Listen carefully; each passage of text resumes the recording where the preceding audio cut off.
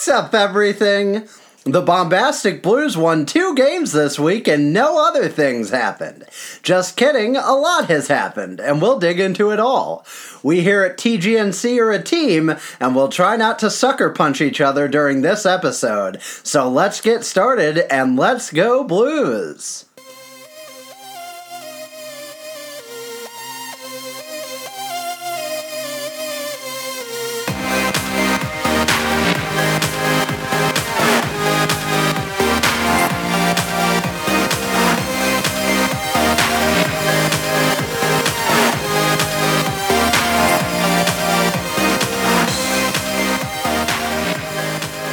Welcome back, everyone. This is the Two Guys No Cup podcast. It is Thursday, December 13th. Thursday the 13th, Ian. Are you spooked out? It always falls on a day that's not Friday. Unless it does fall.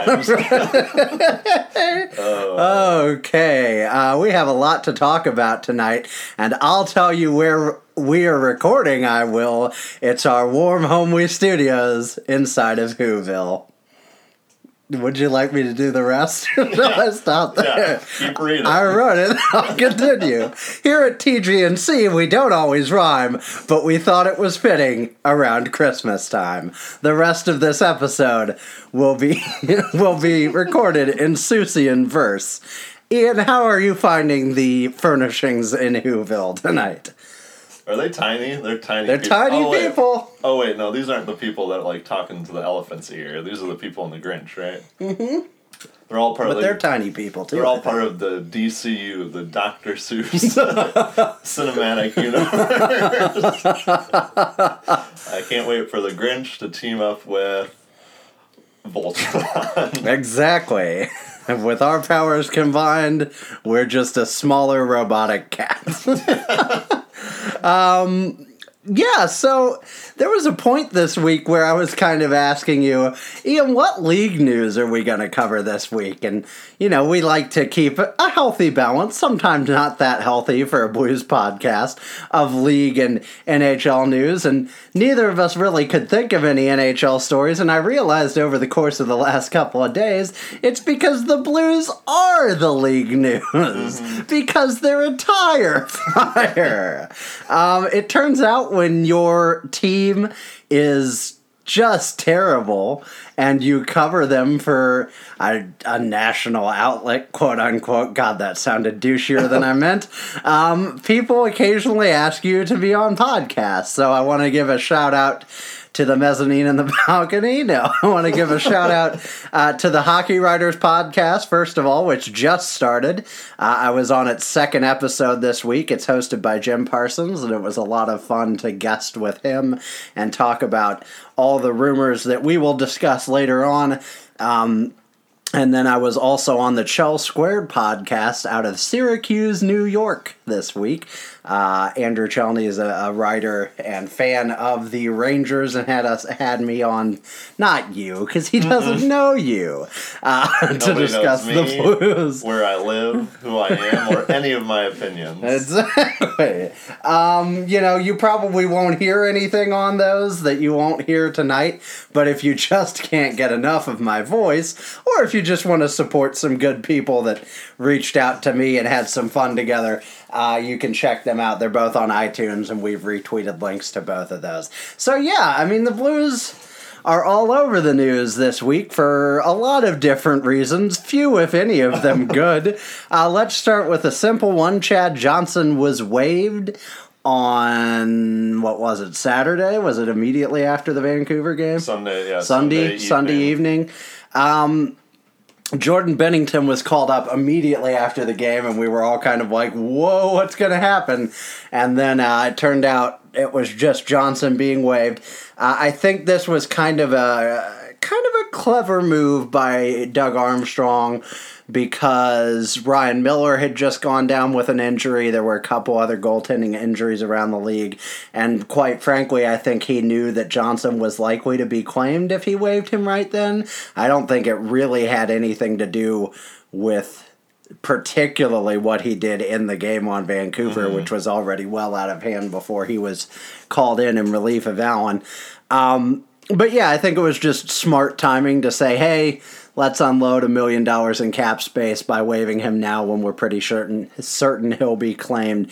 He was, in fact, claimed by the Anaheim Ducks, who started him, or at least played him the other night, wearing his Blues helmet with a Ducks uniform, which is always fun. It reminds me of NHL 19.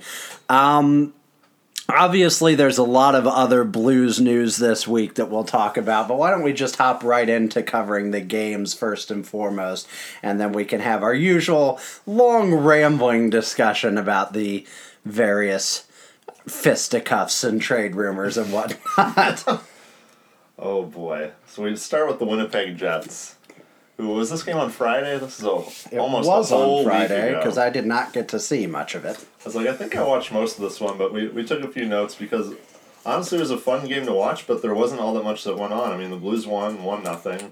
I think the big thing to talk about, other than the Blues' actual performance, is that in the first period, Jordan Nolan had a clean shoulder hit on line A there, and Nolan got called for elbowing. Mm-hmm. Rewatching this, I don't see any sort of elbow. Normally, elbowing is like to the head. I don't think you're allowed to elbow people, I don't know, hard in the chest, I guess. I'm not entirely sure, but it seems to always be just in the head. You're not supposed to direct with your elbow. I don't think he really did. It looked like he led with his shoulder. It was a big hit. It was an open ice hit.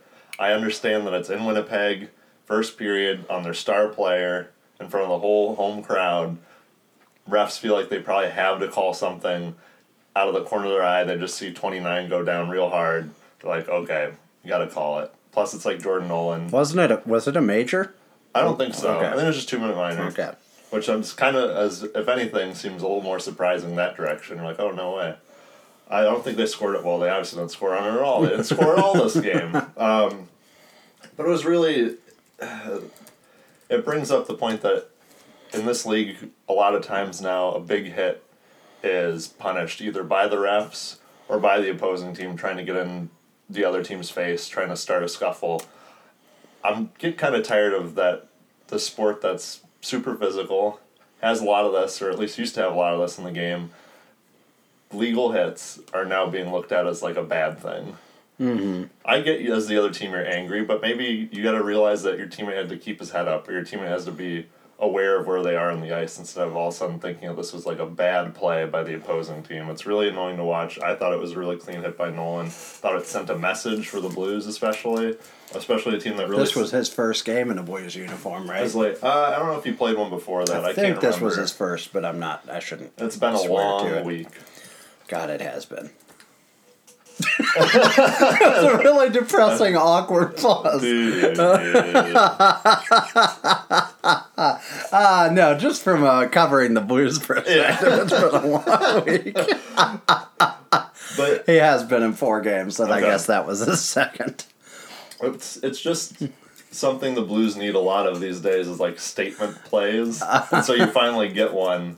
And they're punished for it. Right. It's super annoying. I'm glad it didn't take the wind out of this team too much. In general, I thought the Blues played a really good defensive game, especially a road game. Blues did get their one power play goal from Colton Parayko, 14:56 in the second period. It was just a howitzer from the blue line. It looked like it went in off Steen, but I think it hit another Jets player to go in. They credited Steen in the game, but they gave it back to Parayko after the game was done. It was a really good play. It was a really good power play. They kept it in the zone for a fair amount of time. I was surprised with what authority they were able to score with. And then, actually, the Blues played a really good third period, too. The Blues held the Jets shotless for almost 15 minutes, which is, honestly, probably the most outstanding thing they've done all season. Mm-hmm. They're up 1-0. They're on the road. The Jets are a great team, and they held them shotless for 15 minutes in the third one. You know the other team's going to push. That's just a one-goal game. You know, when you think the Blues should be pushing when they're down by a goal, and they don't. But, I mean, I really thought that was their best defensive period, maybe just best period overall because they looked competitive throughout a really tight game. Blues had 27 shots on goal at the end of the game. Jets had 26. Blues face-offs were 62% to the Jets' 38. Blues were 1 for 2 on the power play. Again, Jets 0 for 6. That's an amazing penalty kill. I believe at one point they might have killed a double minor. I can't remember exactly. Blues had 14 hits, the Jets 20. Blues had 22 blocks, the Jets 6, and again, great defensive effort, 15 giveaways to the Jets 12. Overall, a great game. I will say I still thought this doesn't mean much for the Blues. Yep. It should mean a lot for the Blues, but we've seen this before. We've seen even better offensive outbursts from this team against other teams where you think it's an even more of a statement victory because, like, wow, the offense is clicking, they really took it to this other team, and then they just fall flat. Mm-hmm. Stephen, what did you think of the Jets game that you didn't see any of? I mean, I didn't see much of it. I was kind of blown away just reading the score after the fact, with it being 1-0. But yeah, I mean, it's a huge statement win in one way. You obviously had a really tight defensive game and all that, and without Pietrangelo, I mean, that was huge. It does give them a little bit of perspective of like, hey, this team isn't just an automatic sieve without Petro in the lineup. So I think that's valuable to know, especially as his name circulates in rumors. With that said, if you shut out the Jets, you're probably caught the Jets on an off night, no matter how good you play, because they're the Jets, and this very easily could have been a 2-1 loss. Like, we played really well. I'm not trying to discredit us, but I just don't feel like it was one of those things where it was like we had to win this game. Like, it would have been a travesty if the Jets had won this game, So overall, it was promising, and I just, we saw what happened right after that, which I guess we can just transition into unless you have other thoughts. No. Well, before this game, David Perron was scratched, which was a decision. I have to acknowledge there's a little bit of hypocrisy on my own side, on my own part, because like I get really upset when like Jordan Kyrie's a healthy scratch, but then when they scratch David Perron, I'm like, how dare you? He's not the problem, so that's a little bit hypocritical of me. But it just didn't feel like that made sense. Like, don't scratch David Perron to give Jordan Nolan a spot on the team. I'm sorry. Just that, come on. Craig Berube's comments said, we need everyone doing the little things right. Perron did take some offensive zone silly penalties, as he's wont to do from time to time, but come on, scratching isn't going to fix that now. He's not back to his youth. Yeah, exactly. He's not going to wake up and say, Sacre bleu! I should only take penalties. He speaks English better than half the locker room at this point. I should only take penalties in the defensive zone. But in any case, his scratching did wonders for the Blues as they conceded a goal 2.5 minutes into the first period. This was one of the strangest goals that we've seen.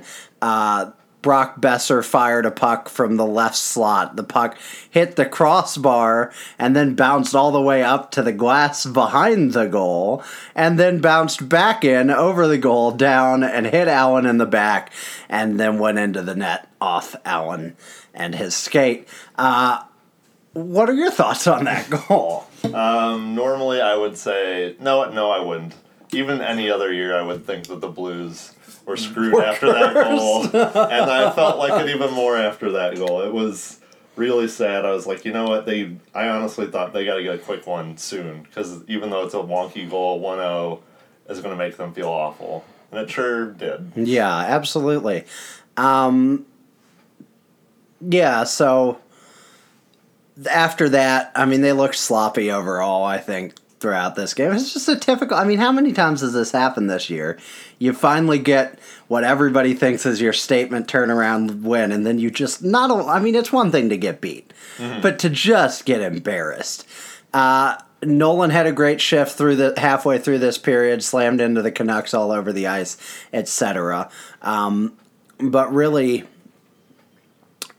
it wasn't great overall. We conceded a goal about 10 minutes later. Elias Peterson had a pretty good game, that kid, overall, I'd say. He's all right. Oh, my God, is he good. The Canucks easily killed their double minor and skated down the ice to score. Pettersson entered the Blues zone on the left side, and he let a line mate drive to the net. Pettersson then weaved his way to the high slot before taking a wrist shot that beat Allen over the pad. Pettersson easily skated to the high slot for this shot. There were 4 Blues around him. Would you like to describe? Oh, yes. I even have a picture I have posted in these notes. There's 4 of them. Good There's God. Bortuzzo, Nolan, Barbashev, and Bouwmeester. A lot of B's. Bortuzzo tries to guard Levo, who's the guy driving the net. Bortz backs in and in. Nolan goes for a super lazy zero-effort stick lift. I don't even think he gets the stick. I think actually probably would have been called for slashing because he gets him in the arm somewhere. Let's see. Barbashev is gliding behind Pettersson. If Barbie has any hustle at that moment, he can pressure Pettersson from behind. He's literally could take 1 or 2 strides and be like on his butt, but instead he just kind of stops. So I'm assuming he thinks the defensemen are going to cover him. Mm-hmm. Bouwmeester says no, because Bouwmeester backs in, and the last moment goes for a slow poke check and doesn't even make contact. It's really... the picture's sad. It's a Canuck...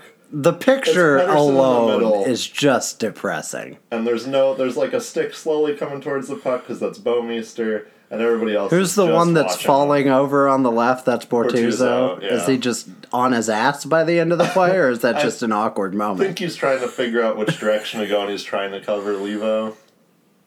Oh, yeah, because Josh Levo's on this team now. But Levo's like, he's driving the net, but he's driving pretty far wide. Mm-hmm. So it is Bortuzzo's guy to cover, but I don't know. It's not like Pettersson came in like blazing fast. Yeah. It looked like I never watched Wayne Gretzky play live, but it certainly looked like a Wayne Gretzky sort of moment. Pettersson just kind of scored and made it look effortless and was kind of a stand-up player and kind of thin and lanky and small, and you're like, what? This guy's really good at hockey, I guess. Pettersson is insanely talented, but even the best players in hockey should still have to beat you. You shouldn't give them any help along the way.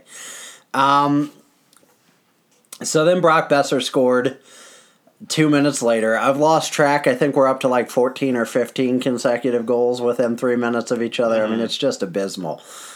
His 8th goal of the season, Pettersson got an assist. He finished with 5 points on the night. And is it Charles Hutton or is Charles Houdon? Ben Hutton. There you go. Ben Hutton was the second assist. Markstrom made a big save on Tarasenko, and the Canucks created a 2-on-1 the other way as Boeser pulled away from a chasing Edmondson, who cannot keep up with Brock Boeser. Parayko tried to block the pass from Pettersson to Boeser, but did not have any success.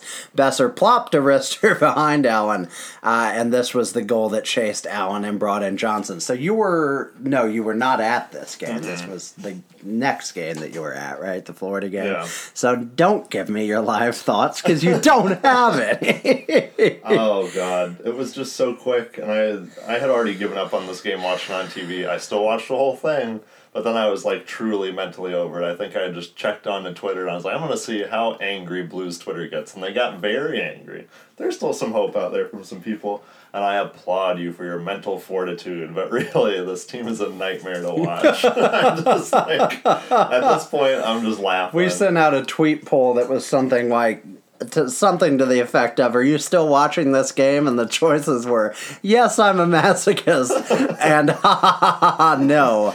And I was surprised by how many people were masochists. I mean, I was a masochist, but you and I kind of have to be. Mm-hmm. You know, the rest of you people, you're not obligated in any way to do this. Why are you doing it to yourself? As my computer takes a screenshot. I'm glad people watch these losses because I think it just gets people more riled up. We already have an angry fan base. I want us to be angrier. Nice. Yeah, I mean, if we could just be furious the whole time, that'd be pretty cool. 24/7. Yeah, I mean, we don't need to belabor the point at this point. Bo Horvat scored in the second period to make it 4-0 at this point. He's got his 14th goal. Roussel tossed a puck on net from the right half boards, and Bortuzzo lost the puck battle in front, and Horvat gained control and shot it home. That was a sad goal. That was one of those ones, too, where it just cleared between, like, 3 Blues players that I know probably it was kind of a change-up puck, like, it had a weird speed to it, and you're like, I would guess the next guy will get it. I don't know, it went between 3 Blues players clear onto the net, and then whoever it was, Horvat just pulled away from Bortuzzo and won the puck battle, and that's pretty much sums up the whole season thus far. We got outworked. We got outworked the entire time. Yeah, and I think, obviously we're about to talk about a come-from-behind victory, but I think overall this team has just it's one thing for them to come from behind on like a 1-goal deficit. They can sort of do that. But if you get 2 or 3 on them, and especially like you were saying about the first one, if they get a gimmicky, weird one, it's just over. I mean, the back is just broken. There is no fight in this team at all. They're a fragile team. Absolutely. Somebody should say that and make hay out of it while the sun shines. Nikolai Cold Open scored his somethingth goal of the season. His name is actually Goldobin, but it's going to be Cold Open from here on out. Live from Vancouver, it's Nikolai Goldobin. Elias Pettersson assisted on this one, because why not? And Eric Goodbranson scored on this one, assisted on this one. Not to be confused with Bad Branson in Southwest Missouri. And then, yeah, I mean, Allen and Johnson really aren't to blame for any of what's happened in this disaster. The defense has just kind of given up. You had a lot of notes on the Goldobin score tally. Do you want to talk about that any more in depth? Or I think the big thing here was it's outworked again. Preco fails to tie up Goldobin's stick. It's as simple as him just being there when it gets passed over to him. And this is another thing where Pettersson has the puck sort of on the goal line to the far right, and is able to make this pass straight through like the top of the blue paint to another guy.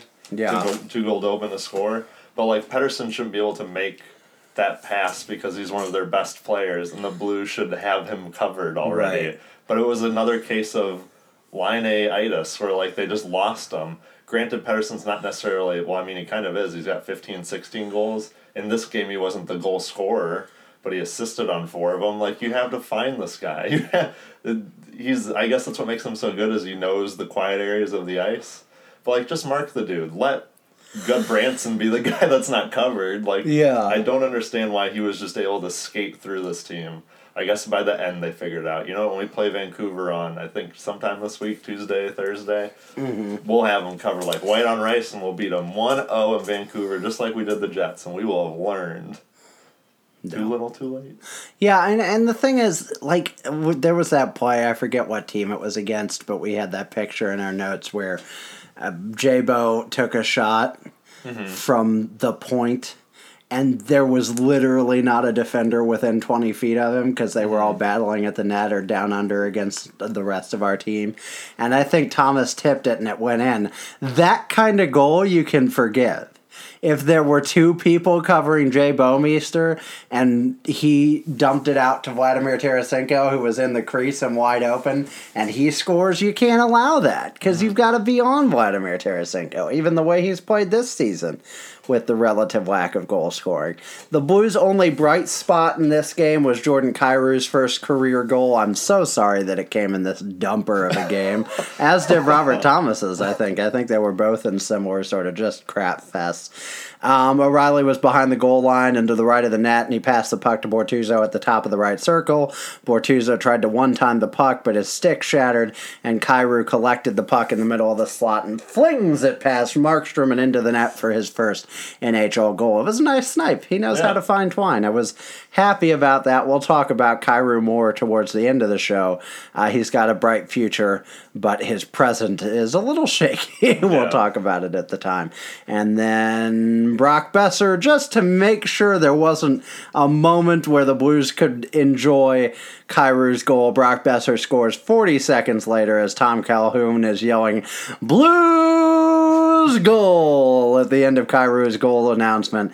Besser buries his hat trick by putting the puck towards the net from the blue line and having it deflect off Edmondson in front and into the net. I find it ironic, incredibly ironic. I would believe it was before this game that the Fox Sports Midwest team had run some graphic about containing the Stars, and it was like Line A and McDavid and somebody else, I don't remember who we played right before that, that we had like held goalless, and they'd had like 1 point between them in the 3 previous games, and then in this game we give 5 points to Pettersson and 3 goals to Besser. It's like anything that we think we might be doing right, we immediately prove that we're not doing right. So at the end of the day, it was 6-1. There were only only 44 total shots in this game, and the Blues had the majority of them, which is insane to think about. 23-21. Face-offs were split right down the middle. Blues had a 51% advantage. Both teams failed on 2 power plays. The Blues had more hits and blocks. What else is new? And the Blues had more giveaways as well. Do you want to talk about some of the post-game comments, or shall I read them off? Let's do it. I can start off at least. Okay. So, this was kind of, I don't know, more candid post-game comments than usual. I mean, they weren't too transparent, but they were a lot angrier, I think. I think, especially from Braden Shen. Braden Shen from Luke Horak and from Jeremy Rutherford basically both said this is like the most pissed off they've seen him in his time as a Blue. Braden Shen on the fans, he said, they come to see us play and pay to see us play, and that's multiple times where we put out poor performances on home ice. Yeah, it said Blues center Braden Shen, who was visibly upset answering questions. It's obviously unacceptable, and we've got to find ways to not only win hockey games, but make this a tough place to play, a proud place to play in front of our fans.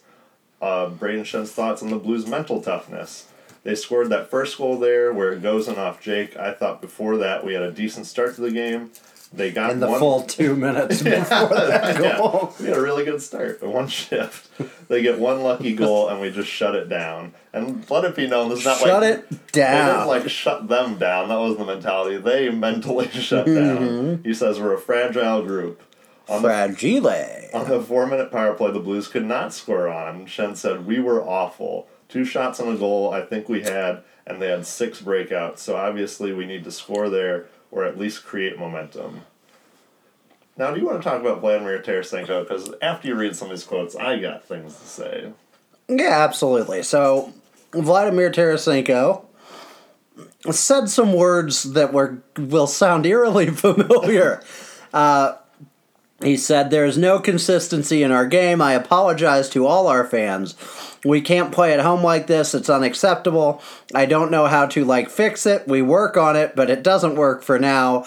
We have a really hard game, and then the next day, we just blow up like this. I don't know. There's nothing funnier than reading his semi-broken English and just a flat American voice. I do like when he says, I don't know how to fix it. We work on it, but it doesn't work for now. The IT guy has to leave for the night. you're like, well, we tried to fix it, but it doesn't work for now. We'll figure it out in the morning.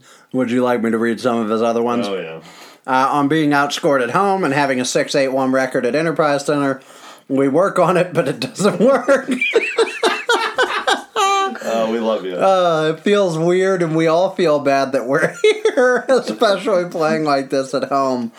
There's no excuses to us. It's easy to find any excuse right now. No, it's not. But like I said, we can't play like this, especially at home. This was always a hard building to play in. We need to get it back somehow. Would you like my thoughts first, or do you want to give your thoughts first? I love Vladimir Tarasenko, and I know that he earnestly means everything he says. And on top of everything else, English is clearly his second language. So I realize that maybe he can't present things as ideally as I like, as he might like, rather. 2 problems. One, he said basically exactly this at least once already this season. So you run out of capital at some point, buddy. I'm sorry, you just do. But secondly, I don't like this implication that this is somehow worse because it's at home. This is awful, and it's unacceptable wherever you play. I get the idea that you're playing for fans and you don't want to disappoint them, but don't worry about what the damn fans think. Have some self-respect for yourself, and worry about how embarrassing it is for you to be associated with that game. Now, please take it away. That's what I was going to say. Where's the, personal agency? It's I'm fucking embarrassed because, Jesus Christ, I'm a professional hockey player, and we look like crap. I know it's to media, and so it's just going to be for fans to read, so they're going to talk about fans. But I appreciate all the apologies, but I feel like it sounds like he's the one who apologizes the most. And eventually, like you said, it just starts to sound hollow. It's not really his fault necessarily. Yeah. You can only say so much, but it's just yes, I know. You're sorry. Sorry, fans. Sorry we look so bad. It's broken. Just also the fact that he's like, we don't know how to fix it. So We'll talk. I don't know if we will talk about this, but it does kind of remind me a little bit of like, in a different sense, but like the Oshie comments from a long time ago when he was like, it's information overload. I don't think that's like this, but it's just weird comments where it's like, we don't know what's wrong, and it's like, I don't expect you to tell me we know exactly what's wrong and here's what it is, but like... you gotta know. It just sounds weird to me, saying like, we don't know what's wrong. Like, you don't know? Well, and the other thing was, that was under Hitchcock, right? Yeah. When he said that. Hitchcock was never shy about saying exactly what he thought was wrong. Mm-hmm. It was different, every game. But, like, he was very specific, you know? Like, you've got to control the 7 inches of ice between the face-off dot and the outer circle. If you can't control that, you can't win hockey games. And you'd be like... I don't know what that means, but they're going to do that better next game. So, like, that quote bothers me, but back into the present, I don't know if they don't know what's wrong, but they know what's wrong. Yeah. Like, if it's friggin' Alexander Steen has pictures of Petrangelo's uncle doing awful things to children in Beirut, or whatever it is. Whatever it is, like whatever this situation is, they know what's effing them up inside the locker room. Yeah. So address that. And if you can't address it, stop apologizing then. Just stop pretending it's going to be better, because it's not. Just stop saying you don't know what's wrong. I don't know. I honestly don't know what you say anymore. It's gotten to the point where they can't say any new things, and they almost start saying that. They're like, well, we can't say anything else. And it's like, is that like a meta joke? Is that like some weird like... Gotta say something, because right now you're just sitting. Like, looks like you're boogie boarding. Alexander Steen went on to say, on what is wrong on the ice. Right now, we're not committed enough to what we want to accomplish. You know, tonight was a couple of unlucky bounces. No, it was not. That is not an accurate description of this game. And it completely changed the competitiveness of the game. We've got to work at it every day. Every day is a new opportunity, and we're not taking those opportunities right now. Shin was asked to respond to these comments and responded tersely. That's a question for him. I don't know. Maybe he can have the answer to that. Ooh, intrigue. Didn't you say you listened to like Spittin' Chicklets or something, and Shen spoke highly of Steen? Yes. Or seemed to, at least? Yeah, well, I didn't hear it firsthand, but that is how it's been explained to me. I tell you what. I need to go back and listen to it. This team is like a fucking enigma. Like, seriously. At one end, it's like no one likes Steen, and then the other end is like everybody likes Steen. I'm like, what is happening? Well, and that's the thing is, like, I'm not saying, like, they wouldn't have gone on Spittin' Chicklets and just buried Alex Steen. Well, no, yeah. But they did, like, speak pretty openly. I mean, the one clip I did see was them speaking pretty openly about Ken Hitchcock's coaching style. Mm-hmm. So I don't think they're going to pretend... Well, Braden Shen didn't know that, but the rest of the guys did. I don't think they're going to pretend that, like, they love Alex Steen. They may just be like, oh, yeah, Steen's great. Mm-hmm. You know, but not speak glowingly about him or anything. I just want to know, it's one of those things where, like you said, eventually a book will come out in 10 years by some ex-player and we'll learn who was the problem, or, you know, it'll be talked about somewhat, but I want to know now. Craig Berube said, we're very disappointed, not even close on the play of the veterans. Does the coach begin to hold more veterans accountable and even take their minutes away? He says, we can do that. There's different ways. That's an in-house thing anyhow, right? He proved his willingness to do that by benching Jordan Kyrou and Zach Sanford in the next game. I like how he said right, like he was asking the media, right? I can do that. Yeah. Right? And I think I tweeted about this, but I was like, at some point, these things have to stop being in-house things. Like, I understand you've got business and we're not in the locker room and we didn't #play the game or anything. But at some point, the coaches at least, if not the players, owe the fans a better explanation of how the hell you're going to fix this. Mm-hmm. You can't just say, we'll deal with it in-house. No, because some 10,000 to 15,000 people are going to be paying to see how you deal with it next week, and it hasn't been good enough so far. Hockey is like that weird boys club where like there's never any transparency. Yeah. I mean, just upper body, lower body injury. You just never know. No one will know anything. Exactly. On goaltending, he said it's got to be better, just like our other players have to be better too. We got a 4-minute power play and nothing happens, especially early in the game like that. We have to make something happen there, and that's our best players on the ice. He very quickly turned from not burying the goaltenders to the power play. We're going to have to keep drilling in their heads so you guys can keep asking me and asking me and asking me. I'm going to tell you the same thing. We're going at it. We're going to keep pounding it in their heads until they get it. That's it. I tried to look as to what he was talking about. Pounding in their heads. I couldn't find what he was talking about. Winning? I guess. Better? I don't know. And then after the game, we talked about Jordan Bennington was called up. In a corresponding move, Evan Fitzpatrick was called up from the Tulsa Oilers to the San Antonio Rampage. I am so in love with that ginger goalkeeper. I don't know why, but I am head over heels for my boy Evan Fitz. He's 20 years old, people. He's coming. He is a-coming.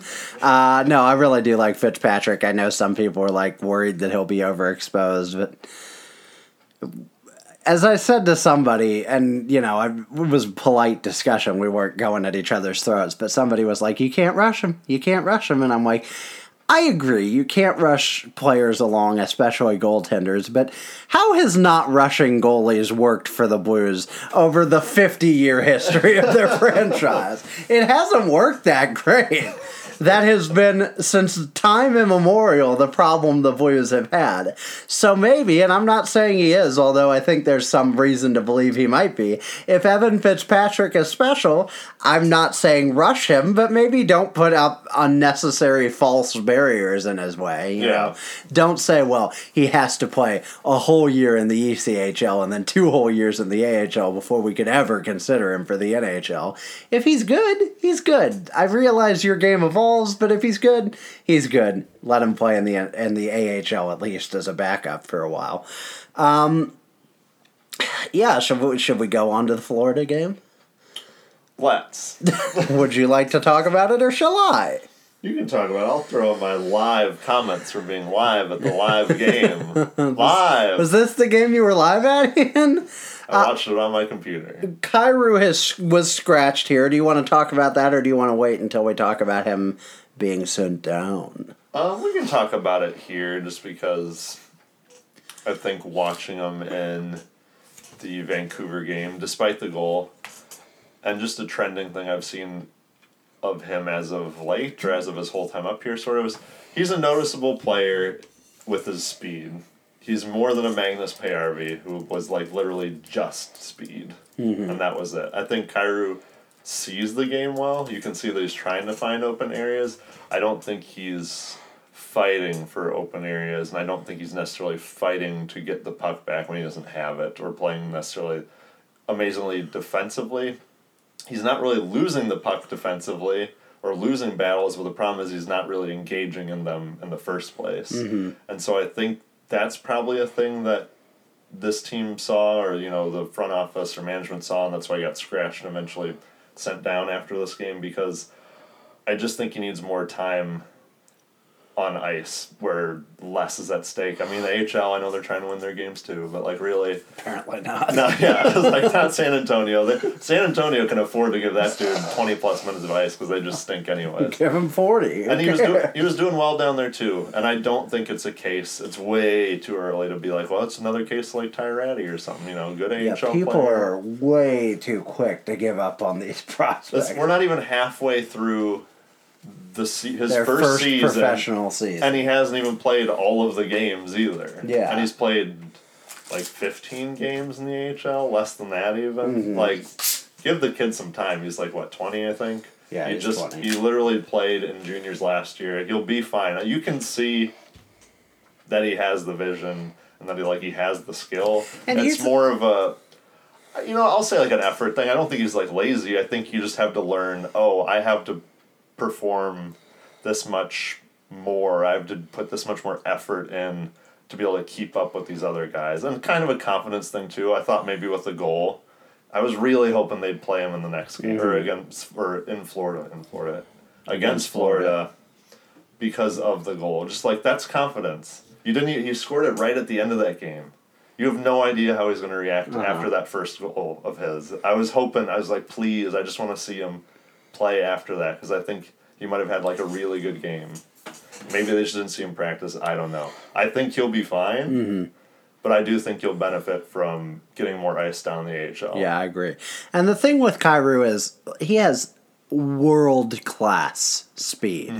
It's not just he's kind of fast. It's not the Magnus PRV straight line. Right. Only. He is an elite skater. And it's too easy to say, well, that's the one thing you can't teach. But that's the one thing you can't teach. No, but seriously speaking, the rest of it can come with time. It's already there. It's not like he skates really fast and has never touched a puck before. We're talking about a guy that led the OHL in scoring last year, which isn't an easy feat. Just give him a minute. Let's not. I know we hyped these guys, and we were all over them too. Yeah, we pumped the Tigers. But most people don't just step right into the NHL and become Elias Peterson. And Elias Peterson last year had a full season playing with grown-up men in Sweden. It's not the caliber of hockey that we play, but it was full-on adult Swedish men that he was playing with. And just give him time. Well, even top 10 draft picks take a little time and won't just blow the doors right off. There's guys that are picked 8, 9, 10 that like take a while to get going. It's like, yes, Austin Matthews got 4 goals in his first game. But he was Austin Matthews from the beginning, though, Like Jordan Kyrou got picked, what is that, 31st? Before Vegas? Well, I think it was maybe 32nd or something. Like right at the top of the second round. So, like, I know you can have guys that you pick 6th or pick in the 6th round that just blow the doors off and are amazing, but like he is what he is, and people knew what he is, and they let him off the. But they didn't. On second thought, I want to say 34th, and now I'm testing myself. 35th. I was still wrong. We were almost there, but like, yeah, I think he's going to be a great NHL player, but just from, we'll just say, draft position alone. He wasn't going to come in here and be, flipping amazing immediately. But you can, I don't know how you watch him play or watch what he has or anything like that and say like, oh, I guess he's going to be a bust then. He doesn't have bust on him. He thinks the game really highly. His positioning is great. To recover from a broken stick and snipe a goal home takes real talent. The shot alone was impressive, but just to be in the right spot, to recover the puck in a situation where maybe you're not paying attention or expecting it right there. At 20, he's 20 years old. Like, I know that hockey players are young. Maybe I'm getting old, but I think about stuff where it's like, I wouldn't trust me to do half the things 20 years older, 20-year-olds are expected to do. Remember when you thought you were an adult at 20? I know. You had the world figured out. I'm going to graduate from college and I'm going to be a business guy on Wall Street, I said to myself. Business! Yeah, so let's give Kyrou some time, and we'll talk a little about Robert Thomas later on. Perron was back in after being scratched in the last game and refused to talk about it. Did you see that? Yeah. Jaden Schwartz also was activated and placed into the lineup, and even though he played the full game, is not yet on IR again. So way to go, Jaden. Edmondson is out with an upper body injury. It was a stick to the hand from Besser last game. Schmaltz enters in to replace him, so you're looking at the overwhelming defensive pairings of Colton Parayko and Vince Dunn, Robert Bortuzzo and Jay Bouwmeester, and Jordan Schmaltz and Chris Butler. I have to say, I was a guest on that Chell Squared podcast today, and he was reading down our active defenseman, I guess, from the last game or just whatever, and he got to Chris Butler, and he went, Chris Butler? Ugh. Which we all like C-butts around here, but that's the right response. Yeah, well, actually, credit to him for even knowing who Chris Butler was, but... While we're talking about Chris Butler real quick, just before we talk about this game... What? I mean, I wish he talked like that, but really, he talks very eloquently for a hockey player. He's got a future in broadcasting. Yeah, I think it was the day before this game, or maybe it was that morning. Man, that guy, first of all, no offense to Canadians, but you can tell this guy is from America. And also you can tell that he speaks good. Yeah, and then he's also not from a border state, but he's literally from here. Just because there's no, like... there, and you gotta get the puck in deep, boomerang my Twiggy. Yeah.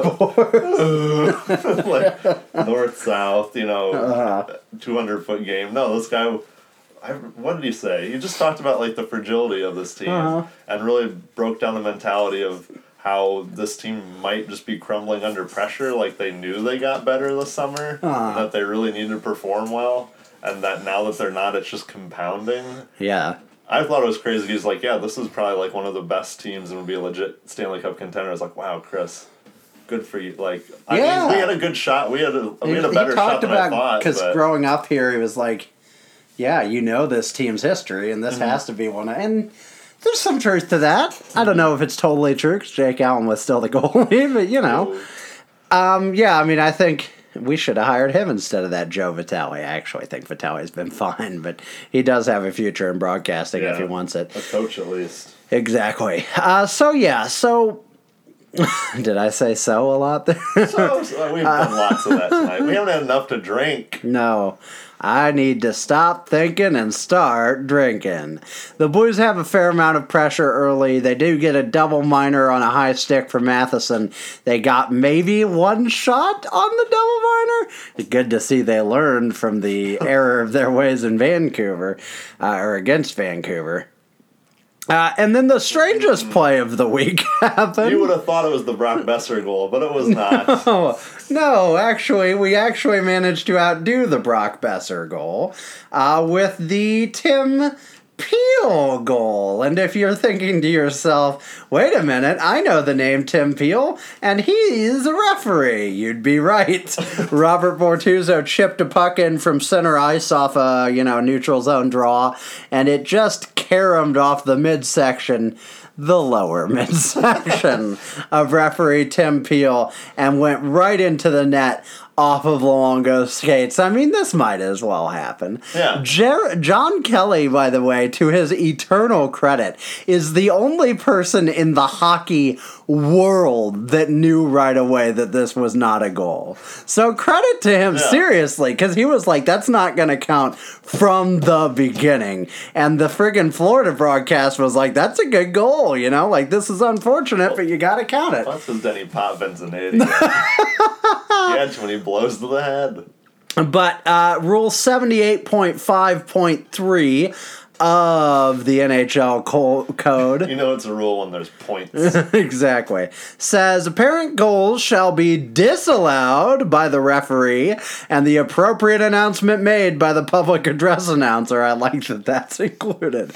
Public address announcer cannot speak about this for the following reasons. And then the third is when the puck has been kicked using, I read that wrong. When the puck has deflected directly into the net off an official. Here's the problem with this. It didn't. It definitely went in off of Luongo's skates. My thinking is this should have been a good goal. Your thoughts? Yeah, I think it should have been a good goal. If we're going to say that doesn't count, then when the ref stands in the way and you fire a puck in and it hits a skate and it goes to opposing player and they score and it's like, well, they touched the puck last, the player did. I'm like, they would have never had the puck if it didn't hit the ref. So it's like, you should just call the play dead if it touches the ref. That's ridiculous. And if that's ridiculous, you should allow goals that are going off the ref. I'm sorry. It sucks. It's awful. God, I hope a playoff series is never determined by such a thing. I do. I hope it is determined by such a thing. Yeah. But it seemed kind of silly, and especially because it didn't just go flying straight in. Luongo's not expecting it. But he's also time. looking right at it. He had plenty of time. Like, I wouldn't expect that to happen, but there's a couple Pretty seconds good there. goaltender. Yeah, I was like, come on, really? It was a chip off from the neutral zone off the balls into the net. Also, it was super clear immediately that it went off the ref. And if this is the rule, and I don't expect every ref to know every rule ever immediately, but they should probably know this one, the one that involves them directly, why not just wave it off right away? Wait a second. They should probably know all the rules. They should. I'm thinking of me if I'm a ref, to be honest. I'm like, I'm not going to know every rule. I'll wing it. Which one's that? That's a clipping. They're like, what? That one's That's a legal block in the back. We're going to call a 15-yard penalty. Well, they have that in the NBA, goaltending. That's goaltending. Like, but I'm the goaltender. Well, you should just get right off the ice. Oh, that's going to suck for you to be in the box. So, what I don't get is that why the big thing I really didn't get out of all of it was really why they didn't just wave it off immediately. They played the whole song, they did the whole thing. I swear they're like, well, let them play their song. Do the little count, and then we're gonna skate to center. Like, no. I've heard freaking so much this week because this clip went viral. Here's the thing: either refs are part of the field of play or they are not. This is a weird middle ground to strike. And the NHL talked to Greg Wyshynski, and I don't have the intimate details, but they basically confirmed that the call was wrong by denying profusely that the call was wrong. Because they kind of said, well, it's not a rule that if it goes off the goalie and in. It does say directly, but it implies in off the goalie as well. But it doesn't say that. We won. I don't care. Even if we lost, I don't care. They called it by the book-ish. But just the NHL is so weird. Just overall. I think we can all agree on that. The Panthers score late in the period. Evgeny Dadonov scored his 14th goal, assisted by Jonathan Huberdeau. Steen played a puck around the boards behind the net to Parayko. Parayko is pressured by Dadonov and can't get a clear. Woof! Did Colton Parayko just dry up all the goodwill he'd raised in the Winnipeg game in this one? Yikes. How many times have we seen Parayko, anyone really, but it seems to be Parayko, just fail to clear a puck leading to a goal? Not like some miraculous glove catch or blue line keep in, but just like, whoops, I whiffed on it. Parayko can't shoot the puck hard or anything, and I realize you don't want just to ice it every time, but still. There were a couple more tie-ups. Huberdeau got the puck in to clear as got the puck in the clear as Daddy crashed the net fast and hard. Daddy got a backhand, front-hand move in as Parayko half-heartedly whacked at him from behind. This did not seem as sexual as I was writing it, but he roofed it over Allen for the game's first goal. Barkov helped with the takeaway, but didn't get an assist. Barkov is not a sexual name. I think Mr. and Mrs. Barkov would disagree. Yeah. Jake Allen had some issues in the second period, but didn't allow any goals. He flops around in the net. He's just not in position a lot of the time. Ever catch a fish and put it on the deck of your boat? It's Jake Allen. The Blues didn't look terrible in the second, but they didn't look great. Oh, there was a shot in this game. Sorry, second period I remember too, where they fired a puck at Luongo. It was a floater, and some forward literally just gloved it. Like, at the circle. He's like, I think I'll field that one. And just put it down and skate away. I've never seen someone just, like, catch a puck heading towards the net and go, and just, like, skate it out. It was super embarrassing. I think Robert Thomas looked really good in this game, but they did have a Thomas Bozak Maroon line, which I guess is a thing that you can have. Thomas looks fine. Maybe the other two are making him look super good. Near the end of the period, Thomas did get a debatable holding call that Lou Korak just ripped into him for. I mean, fine, Lou, but I would have picked bigger people to pick on in this game. So, yeah, what I'll give Thomas to, and we'll talk about him too later, is just, even though he makes, I don't know, mistakes, or he never ends up taking penalties and things like that, I think on the flip side, especially in this game, he looked super dynamic. There's at least 2 or 3 different scoring chances he created all on his own for himself. And while he didn't score, if he keeps doing that, they're going to go in. Mm-hmm. I think he, especially more than Kyrou, obviously, you can, see. I can see that guy's an NHL player and just needs a little more time playing these games. Or I think he has his confidence now. I think someone finally got to him where he got to himself and is like, you know what, I can play with these guys. I'm 19 or whatever, but I'm just as good as anyone else around here. I'll just try what I'm good at. Mm-hmm. Yeah. Sometimes I think those young guys, that's all you need is a little confidence, and all of a sudden you realize you're less starstruck that you're in the NHL and you start playing like an NHL player. Yeah, I think that's exactly right. And it was rewarded early in the third period with an assist, his 7th of the season, which I didn't even realize he had that many. The Panthers hit a post behind the helpless Jake Allen, and the puck skittered along the crease at one point before this goal, but they did not score. It went the other direction, and Barbashev got his 4th goal of the season, assisted by Thomas and Sundqvist. Name a more iconic duo, I saw someone tweet, than Ivan Barbashev and Oscar Sundqvist. We'll say they were tweet of the week. I don't know who it was, but there's your tweet of the week. I thought we were going to name some. I don't know, Scotty Upshaw and Kyle Bradziak. Oh, baby. Scotty Upshaw and the Arkells. So, I guess all of Canada and the Arkells. They love that Hamilton, Ontario alt-rock band. Jeff Merrick and Jeff Merrick's tattoo artist. Sundqvist broke up a pass and streaked up the ice with the puck that he had on his stick, and Thomas was leaving the penalty box right at this same time, and Barbie was trailing close behind. His initial pass doesn't work, but Thomas collected and went behind. He passed to Barbashev, who was deep in the slot. It was a really neat pass. Neat? I'm an old person now. And Barbashev sniped it home. You know how Ivan Barbashev does, and we thought, hey, this team is tied, and then they were ahead. Right there, just immediately. 11 seconds later, David Perron, his 9th goal of the season, assisted by Jaden Schwartz, his 8th. The Blues won the draw and rimmed the puck in behind the net. Mike Matheson, wearing the number 19 and doing his best Jay Bomeister impression, passed the puck right to Schwartz, who had pulled up at the half boards. He hit Perron, who was floating in the circle for the one-timer, and beat Luongo. It was a really nice shot by Perron. You don't really think of him as a sniper, but he is up to 10 goals, on pace for well over 20, I guess, on the season as a whole. I don't know if he'll get there or not, but he has scored them in bunches.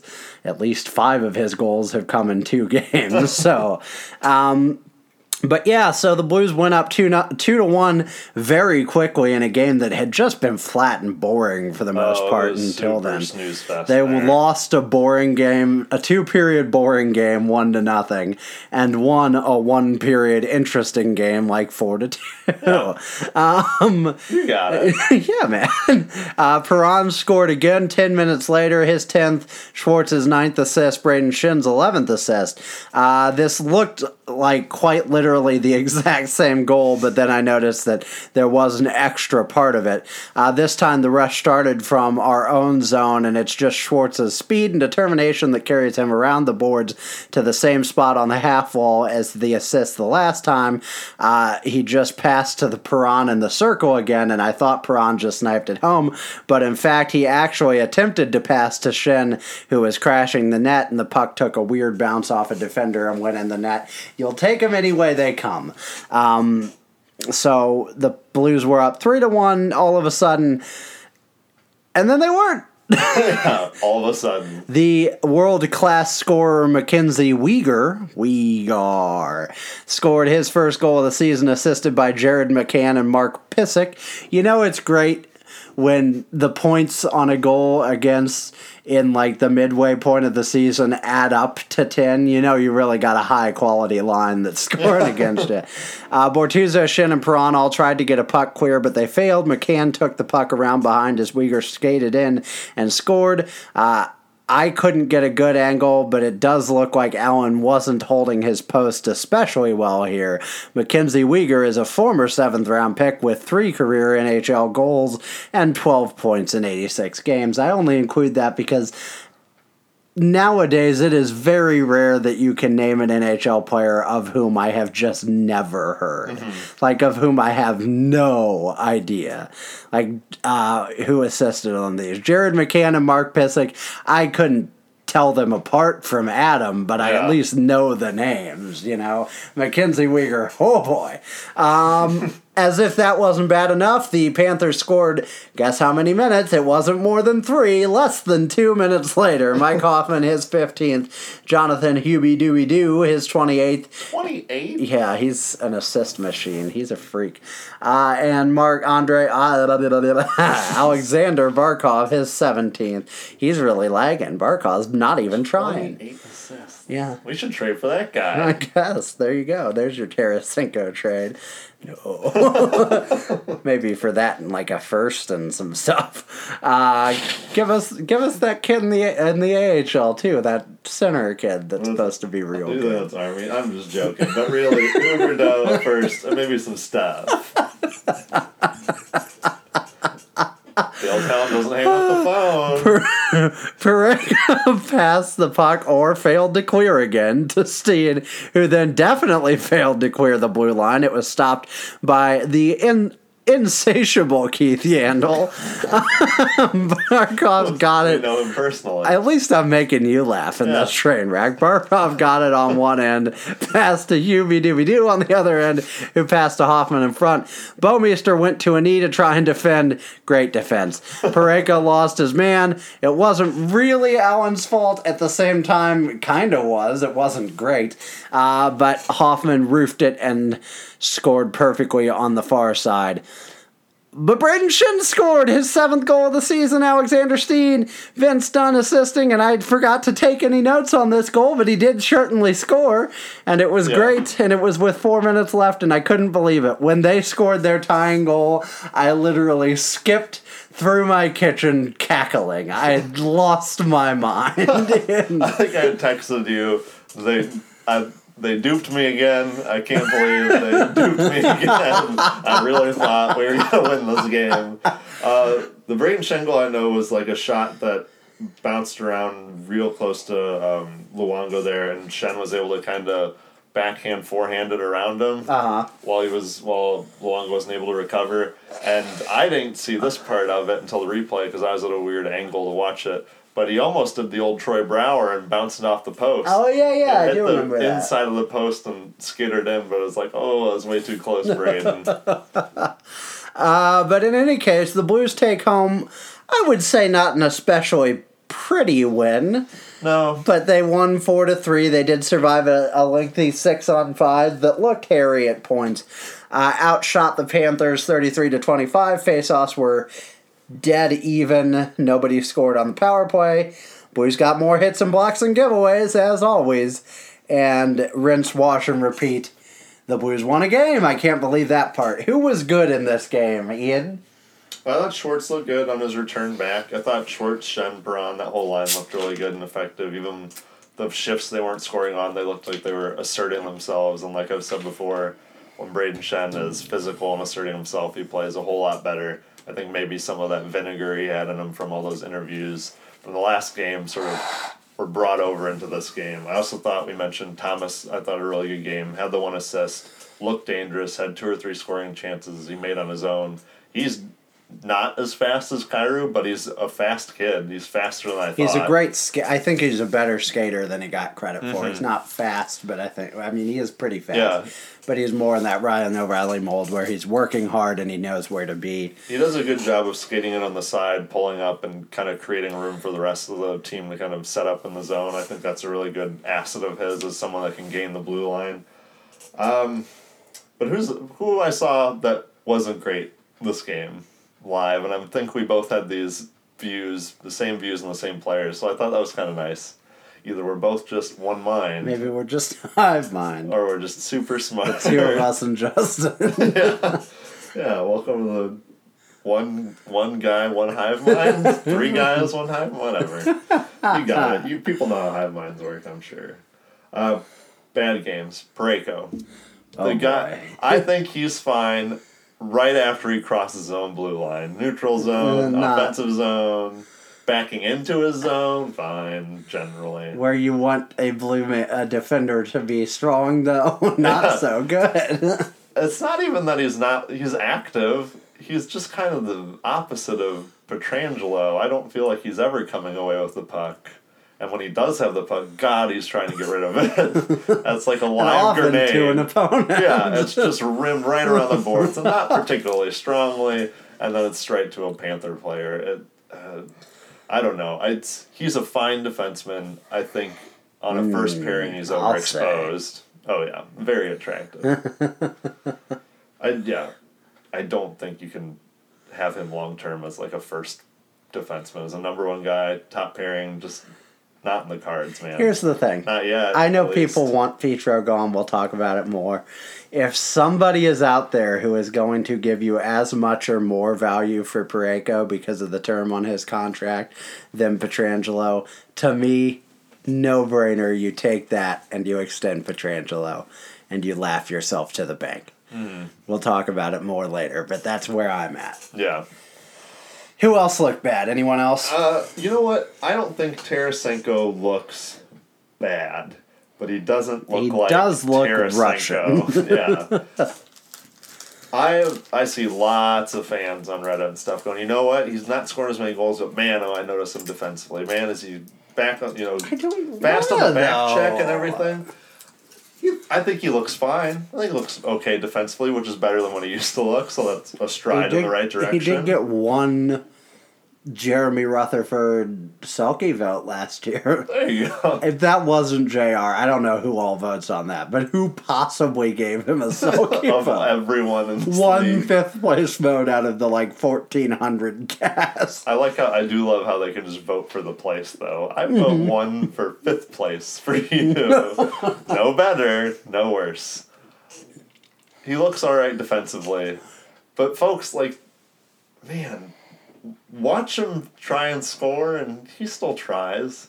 But I'm just thinking of the result. Remember when he would have the puck, and when he didn't score, you were just flabbergasted. You were beside yourself, oh my God, no. And then you knew he was going to score later in the game, or you knew he had it in him. He was angry now. He was going to start shooting. He was going to score. I don't feel that anymore, almost ever. And when he doesn't score, I'm used to it. And when he does, it's crazy to say, but I'm a little surprised? Now. I really am, especially 5-on-5. He's got some power play goals at 5-on-5, not so many. He's fine. I don't want to trade Vladimir Tarasenko. I think he's still got it in him. I don't think he forgot how to score. But man, someone's got to get in this guy's ear and say the opposite of what everyone has been trying to tell him ever since he got here about you got to play better defense. You got to be active in your own zone. Whatever. Vlad, we've always told you gotta play better offense. Abandon your own zone. They need to, for the love of God. I know we used to have, I think we used to have actually a better defensive team. I don't know why at that point we needed him to try and play defense. The guy, if he just wants to float around where a scoring area is open, God, I would just kill do for it, him man. To be a cherry picker. It blows my mind that he is on the blue line on the power play. It blows my mind that he's even close to the corner 5-on-5. He's out there. He's like a weird QB for this team. I don't know if they're asking him to do this. I swear to God they probably aren't. He's just doing it himself. He probably isn't. But it's like he's a weird puck distributor. He's like the babysitter of the team. He's like, I need to get this to everybody else. It needs to be you, dude. You can't score from up there. He tries to skate in. There's too many bodies. By the time he's at the top of the circle, dusting off, skating in, there's so many people there. You got to be finding... You need someone to get you the puck. You got to be in the quiet areas. I don't know. Sorry, go ahead. It's just infuriating to watch, and I know he can score. The guy didn't forget. They just need to put him in a position to succeed, which sounds ridiculous at this point. I agree 100%. I've had a debate with a friend who is from St. Louis and is a Blues fan, but is a huge Steve Yzerman fan. And so he was a Red Wings fan when he was younger. He's a little bit older than us, but we've debated before about, like, his basic take is like, well, Brett Hull really wasn't, like, he's an all-time great, but he's not one of the greatest players ever because, like, he didn't have a well-rounded game. And I get where he's coming from, and I wouldn't put Huller in necessarily like the top 10 all time. But he's probably third all time at just the ability to put pucks in the net. At just that, he might be better than Gretzky. It's only Ovechkin that I'm like 1,000% sure is ahead of him. And like, I'm not really saying Tarasenko is Hull, but like, if that's all you do, quote unquote, but you do it extremely well, there's 19 other players on 20 if you count the goalie, whose job is to keep the puck out of the net. If you can put the puck in the other team's net 50 times a season, which I think he's capable of at his peak with the right guys distributing him the puck, I don't care if you're a little bit of a lackluster defender. He's not an embarrassment out there. But if he needs to cherry pick a little bit, if he needs to give up the occasional play in his defensive zone, I don't care. I don't know why we ever decided we cared. I know. That was one of our biggest mistakes, because I think I used to care, and now I do not give a shit anymore. Seriously, exactly. Imagine him if he was back to he was 33 goals last year or something. So I mean, over 30, but well, he's still fourth in the league over the last 4 seasons, and I think that's counting this year. So this year in the last 3, fourth in the league in overall goals. So it's still absurd the fact that we think he's struggling. I mean, he is, but he's on for him. On a 25 goal pace, which for anybody else would be like very good, But like for him, it's just not good enough. And when he's getting close to 40, you can, when it's one of those seasons, you can tell he's feeling it. And it's just, he's so much more of a threat. I don't feel like he's much of a threat anymore. Yeah, and he's so streaky. I mean, he's always been streaky, but lately it's just been woof. I believe he can get out of it, but it's just annoying to see from a Blues fan's perspective. I think with him, I think he's unfortunately playing at the same time as Alex Ovechkin. And so it's like, oh, you're a big Russian sniper too. Be like Alex Ovechkin. And it's like, he's not everything that Alex Ovechkin is. Alex Ovechkin is top 10 players in the history of the NHL levels of good. Overall game, I mean, even he is not like not friggin' Pierre Turgeon in the defensive zone. I don't know Pierre Turgeon. It was just the first name in my head. But, he's not a phenomenal defensive player, but he's pretty good, and he's, obviously the most potent scorer, arguably, of all time, adjusted for era. And so, I think it's unfortunate because people are like, yeah, go be him and score all the goals, but also be really physical, too, and, lead the team and be everything. And it's like, if he's just going to score the goals, we're fine with it. So let's move on to talking about some of the aspects of this team, and let's talk about where this team is in the standings. You did some math. This team is 11-14-4 with 26 points. They've played 29 games. Yes, they have quote-unquote games in hand on almost everybody in the NHL. But Ian, for the people, I'm really not trying to just crap on people's hopes and dreams. Let's do it. I'll do it. But for the people out there who are gung-ho, this team is not in all that bad a shape, why don't you tell us what it would take to get us into the playoffs this year? They are in all that bad of shape. Yes, they're 11-14-4 in their 29 games. That's 26 points. So in that time period, they have gained, or they have acquired 44.8% of the possible points they could. So under half. Not great to start with. This puts them 13th in the West in terms of points. They're 10 points out of the second wildcard spot. What would they need to do to make the playoffs? We're just talking about second or second wild card spot in the West, just to barely make the playoffs. Avalanche made the playoffs last year in the second wild card spot, as we know. So we lost that last game to them. They made it in with 95 points last year.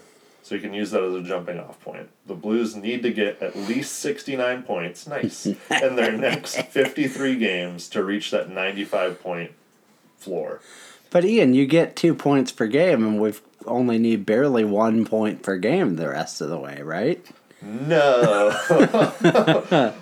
So in order to get those 69 points, nice, in 53 games, the Blues would have to have a record of 34-18-1 or equivalent.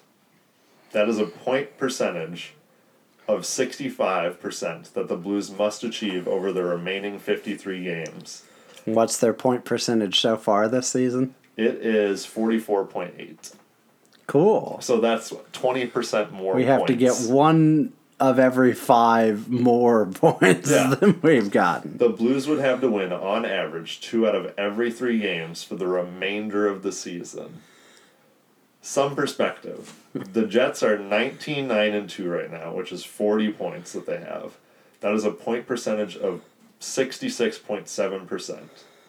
The Blues would have to play as well as the Jets have played thus far in this first third of the season. They would have to do that for twice as long, so the rest of the season. They would have to be as good as the Jets are now the rest of the season to barely get in the playoffs. So if they get in the playoffs, they're red hot. They are scorching hot, and they have to be. There's one scenario where they're not. They win 34 games and they lose 18 games in a row. Then they're ice cold and they made the playoffs. That won't happen. More likely it's, just hot all the way in. That's amazing.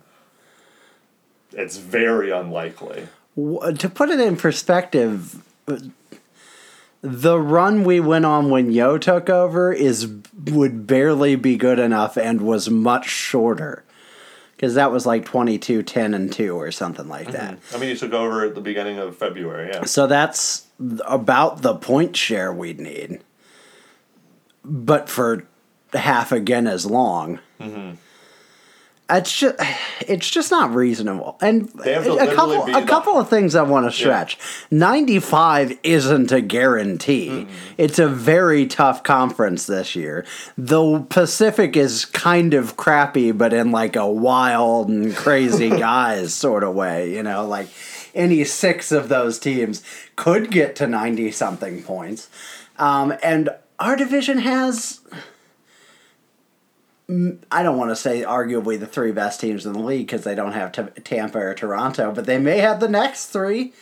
I don't think people are probably paying attention to how freaking red hot the Avalanche have been until like the last day or 2. Mm-hmm. Mikko Rantanen is on pace for like 140 points. That guy who we all said he can't do it again. It was just because McKinnon was so good. He's better than McKinnon. And they're going to add frickin' Capo Keko or whatever because they have the frickin' Senators pick. You have to play those guys the most. All your gimme games against the Blackhawks are already over. Remember how we talked about that? Remember how we talked about we'd saved all the Blackhawks games last year and this year they just preloaded them all? Well, they're gone. They're done. But I bet we still have a bunch against the Preds and the Jets and the Avalanche and the Stars, who are no slouches. It's just not reasonable. And to me, we talked about it a little bit. To me, there are 3 scenarios. You get red hot, you make the playoffs, you're a red hot team, you're hell to deal with in the playoffs. Mm-hmm. Great. Not likely. Mm-hmm. Preferable, arguably. Not likely whatsoever. Scenario number 2, which is somewhat likely, is you are exactly as bad as you've been so far this season and you finish bottom 5 in the league, and you're a serious competitor in the draft lottery, and maybe you get, if not Jack Hughes, a Kako or a Kirby Dash or whoever. That sounds like a Pokemon. You get a Kako evolved in Kirby Dash, and then you get Kirby Dash with the Moonstone. I absolutely agree. The worst case scenario, and maybe the likeliest is that this team rights the ship, quote unquote, doesn't set the ship afire and blaze it into the harbor shooting arrows at the competition, which is what they'd have to do to make the playoffs, but rights the ship, steadies their play, gets a point share of 55%, 58%. Nowhere near close enough to do what we need to do, but good enough to make us respectable the rest of the way, give us 82, 85 points, and cost us the first round pick that we have this season. That, to me, is the nightmare scenario. Because of a number of things. First of all, I don't think Doug Armstrong's gonna, forget where we're at this season. But I don't want him to have any less incentive to be the bulldog that he can be at his best, you know? If this team needs a massive internal shakeup, they need it regardless of whether the rest of this season looks okay-ish. Also, we lose the pick, which wouldn't be the end of the world. Obviously, if you do that well, it's not that good a pick. But, when was the last time we picked even in the top 13, let's say? It's been a while. I think the last time we picked over 10 was Pietrangelo. Yeah. So, 13's not a world-class pick, but it's been a minute. The lowest one I can remember for sure is Schwartz at 14, and that was in 2010, and then Tarasenko 16. But yeah. Yeah, so yeah, we might be, and I would think that would be the lowest, most recent one. And so, yeah, that's still lower than 13. You people can do math. So that, and then the third concern is, look, I don't disrespect Craig Berube. He's not the person to coach this team into the future. He's a nice guy, but it's obvious. And I'm worried if this team just does fine. I don't think Armstrong will go this route, but there's at least an outlet. If the ship just burns the rest of the way into the coast, Armstrong can't be like, Craig Berube has proven himself as the interim head coach, you know? But he certainly can if we get to, say, 85 points or whatever, you know, especially with the injuries we've got right now. Do we want to talk about the fight in practice first or the GM criticisms? Let's do fight in practice first, I say. So there was a fight in practice. Me, but it doesn't matter, does it? Did you have a strong opinion? I certainly did. So what was this as Monday? Monday, or Tuesday? Tuesday. No, it was Monday. It was Monday. Yeah, it was Monday. Okay, I'm going to stop that right now. So look, we don't know the full story here, and I don't want to speculate. Of course, because it's hockey, everyone was very tight-lipped. But the video is pretty clearly of Robert Bortuzzo dropping his gloves and throwing haymakers at Zach Sanford from behind, at the younger, smaller Zach Sanford and more defenseless, and then kind of skating away annoyed. And supposedly Sanford boomeranged his bucket at him down the hall, down the tunnel, down the tube, let's say. Boomeranged his bucket down the tube.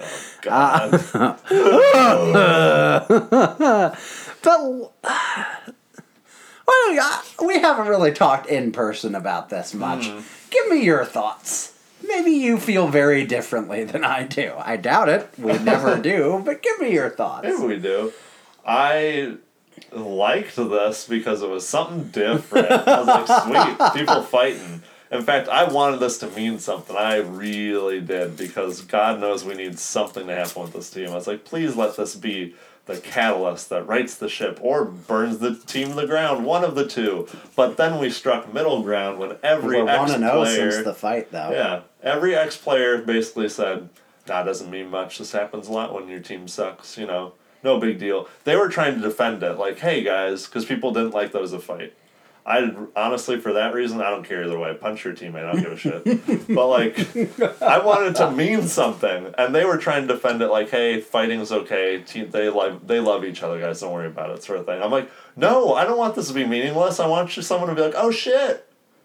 Robert Bertuzzo's getting tossed off the team now, or I don't know, something stupid, because, like, I need some excitement on this team, for God's sakes. The only disappointing thing, other than being told that this was not a big deal, was the fact that it was Robert Bertuzzo and Zach Sanford. Like, and not Braden Shen and Alex Yeah, Steve. God. Please, please let Braden Shen just sock. It could honestly be anybody. I'm like, yes! Yes! Like, I want him just sock Oscar Sundqvist right in the scar or whatever.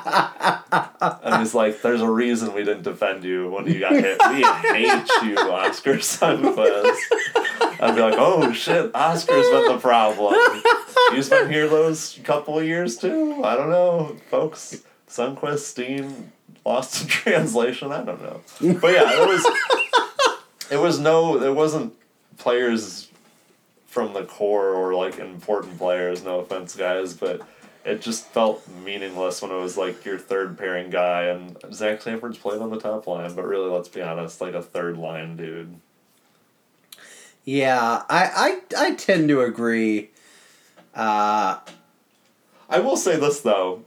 You can fight in hockey, like, that's allowed. I mean, they throw you in the penalty box and all. But, like, just because you can fight in the game, does that mean you can just beat up your teammate? So on Steve Dangle... It was super weird. Like, would you have that in you? I'm a competitive person, but would you, like, I'm really tired of losing. I'm really trying to get my head in there. I'm so pissed that I'm losing. I'm so goddamn pissed. And now I'm having to, like, do some battle drill with Sanford or yada yada. And this dude never fucking tries anyways, or yada yada. This piece of shit. And we're battling and it's bullshit. And all of a sudden I'm like, I'm gonna punch this dude in the face right now. I'm just gonna do it. Like, maybe I'm just a meek, quiet-spoken man, but man, I don't think that would ever cross my mind. I'm gonna do it. Yeah. Steve Dangle was talking about on his show. He was like, "This isn't a big deal because Zach Sanford didn't press charges." And like, that's not exactly how he said it. And the other two guys were like, "That's a little far, Steve." And I agree with them in essence. But on the other hand, this is the only world where that would be a little far. This is the only world where somebody who's half again your size and half again your age could just rain down haymakers on you from behind, unannounced, and not expect any discipline of any kind. And in fact, you were the one who was punished. You were the one who was scratched for the next game. Admittedly, they couldn't scratch Bortuzzo because they would have had to start friggin' Nico Mikkola in the AHL. Unacceptable. But, yeah, I mean, here's the thing. I really struggled to ever read this the way some people wanted to read it as, this is such a great sign for the team. They're finally showing heart. It's like, no, they're punching each other. Have them punch other people if they want to show heart. I know, like, they're eating themselves alive. Hey, we're not hungry anymore. Or do the old Rampage Jackson where he breaks up a door like it's a piece of paper that he's ripping apart. That'd be cool. But don't frickin' just deck Zach Sanford. Poor Zach isn't having the best year anyway. And it's just like, it's bad enough too, because like, your team's already so shitty that it's the talk of the entire league. Don't give them more stuff to talk about. Mm-hmm. This week, the NHL talked about this team 60% because of fights, 35% because of trade rumors, and then 5% because of Barkway the puppy. And that's it. That's all we got. And thank God for Barkway, because he is the friggin' quartet on the deck of the Titanic. He is the only thing worth paying attention to. But, oh, God. All right, let's move on to, let's just talk about a couple more things. We have two big topics left to talk about, and of course we do, because we've only already been recording for 90 minutes. Two big things. First of all, I just want to talk about, there's criticism of this team has begun to crawl up the ladder towards Army, and I get that. That's appropriate. It's the next plausible person. Right. And some criticism of Armstrong is fair. Overall, his contracts aren't great. He does have some home runs. Tarasenko, Pietrangelo, Parayko. The Oshie contract he signed before he traded him in easily the worst deal of his tenure was a slam dunk. I mean, it was 5 years for like 4-1 on a 50-ish point player with incredible upside. Pretty good. But he has some big failures, obviously. Bergwijn, Lehtera, Sabot, Castine, and Allen, just to name a few. I will not put Jay Bouwmeester on that list because he was mostly fine until this last year. That'll be on his gravestone. Mostly fine until the last year. Jay Bouwmeester, loving father, devoted husband, mostly fine. Ooh, that's intriguing. You got mystery on your hands if you read that. Ooh, one or two other things about him. His problems tend to be he commits to players either too soon or too late. He either locks up players like Steen or Bergwijn for too long, too late, or he picks a player like Allen and he's like, oh, we'll just pay you gads of money for a while because you've got to be a number one, right? Wrong. With that said, how much of this current team can you really blame on him? Granted, he didn't address goaltending over the offseason. We get that. It was a big swing and a miss. But maybe he couldn't. Mm-hmm. Would you have been happy with him addressing goaltending if his addressing goaltending was trading Jake Allen and Robert Thomas for Sergei Bobrovsky with no guarantee of an extension? No? Mm-mm. So, yes, that is still his problem that he created, but he didn't overreact to try and fix it. And, by the way, Jake Allen's stats are a lot better lately. Beyond that, he blew up the forward core. I mean, I've never seen a team of 20 players change as much as ours did over 1 year. Maybe it was too much. I don't know, but it was huge, considering we only missed the playoff by a point. The defense stayed the same, but until this season, that's never been a problem. And as he even said publicly, his hands were tied with Gunnarsson and Bouwmeester. He couldn't do a lot with them.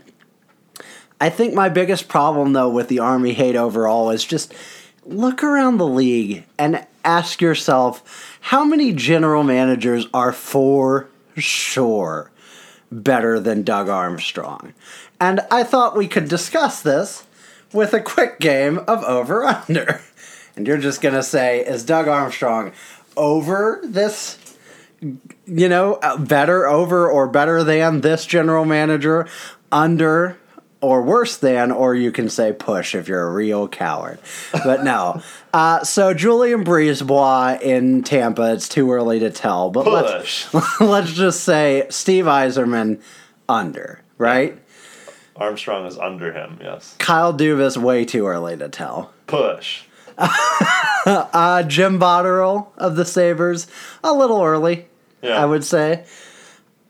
Don Sweeney of the Bruins.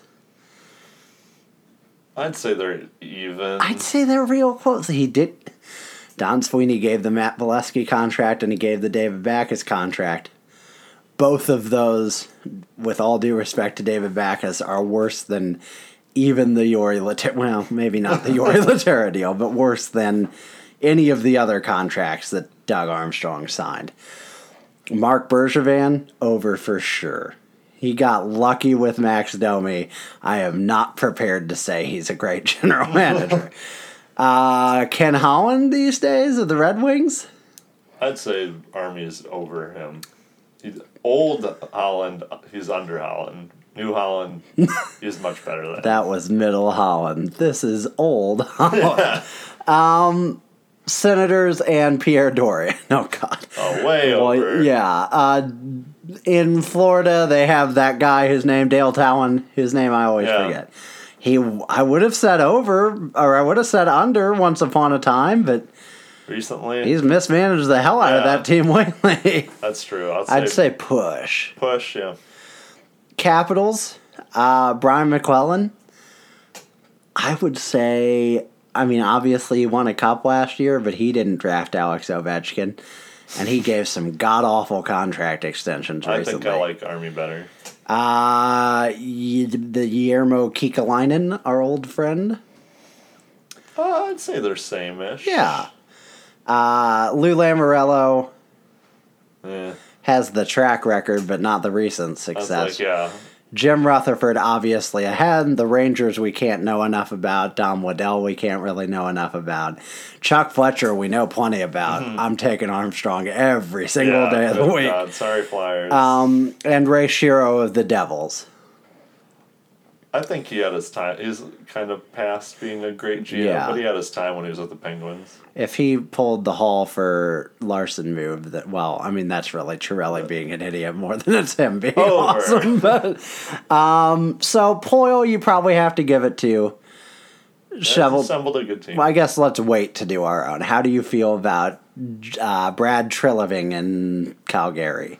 I mean, he's looking good this year. You know what? But he also has Mike Smith as his goalie. Other than this year, I think Armstrong's better. Yeah. Bob Murray with the Ducks. What's he done recently? Nothing. Given Randy Carlyle a contract for way too long. All right, I think Army over. Doug Wilson with the Sharks. I would have said under, but it's not looking great right now. I'll still say same-ish. I'll probably still say slightly under, but overall, it's close. Peter Chiarelli's not close. George McPhee, hard to really grade him yet. And I'm taking him over John Chayka, damn you Chayka, over whatever the hell is going on in Los Angeles, and over Jim Benning of the Canucks, right? So then in our own division, that leaves Stan Bowman, who I'm not going to say is better than him. He has 3 cups, but he's done awful, awful things to that team. Jim Nill of the Stars. I'd take Armstrong over Jim Nill, I think.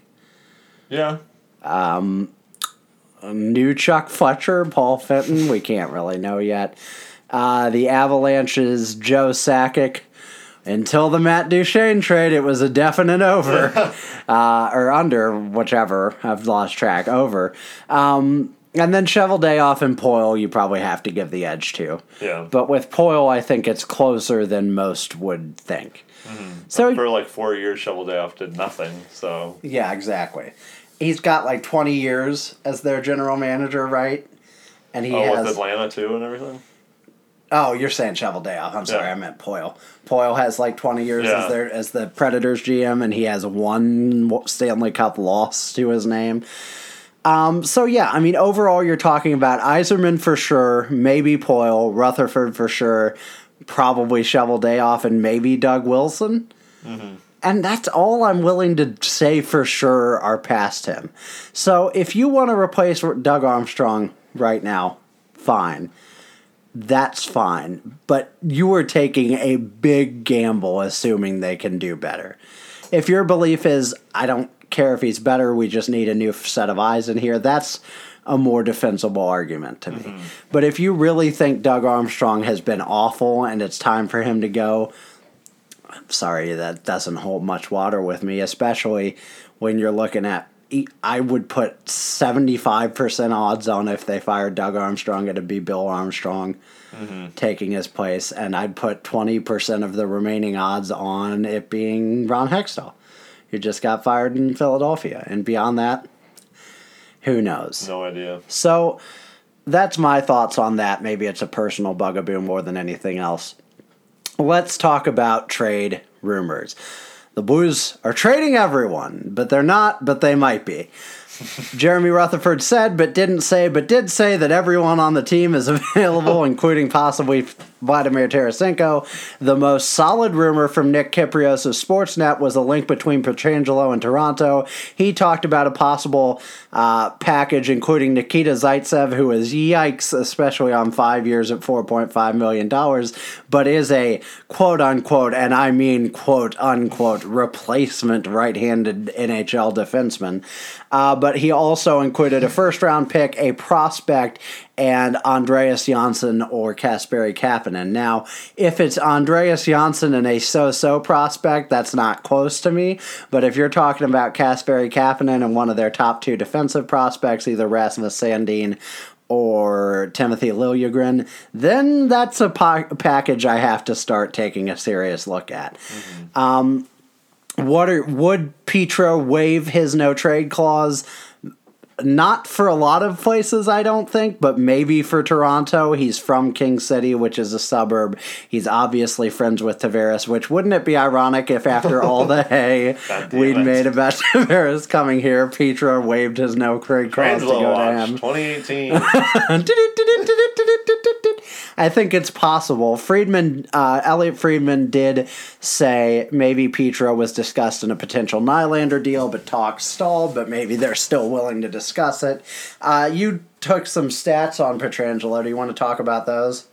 Let me find They're them. right underneath my notes. Right if here. you'd been following along in your textbook. Oh, man. I never do. I had a dream about that the other day. I failed some tests because I didn't read. And that's not me. That's not who I am. I can see what you highlighted.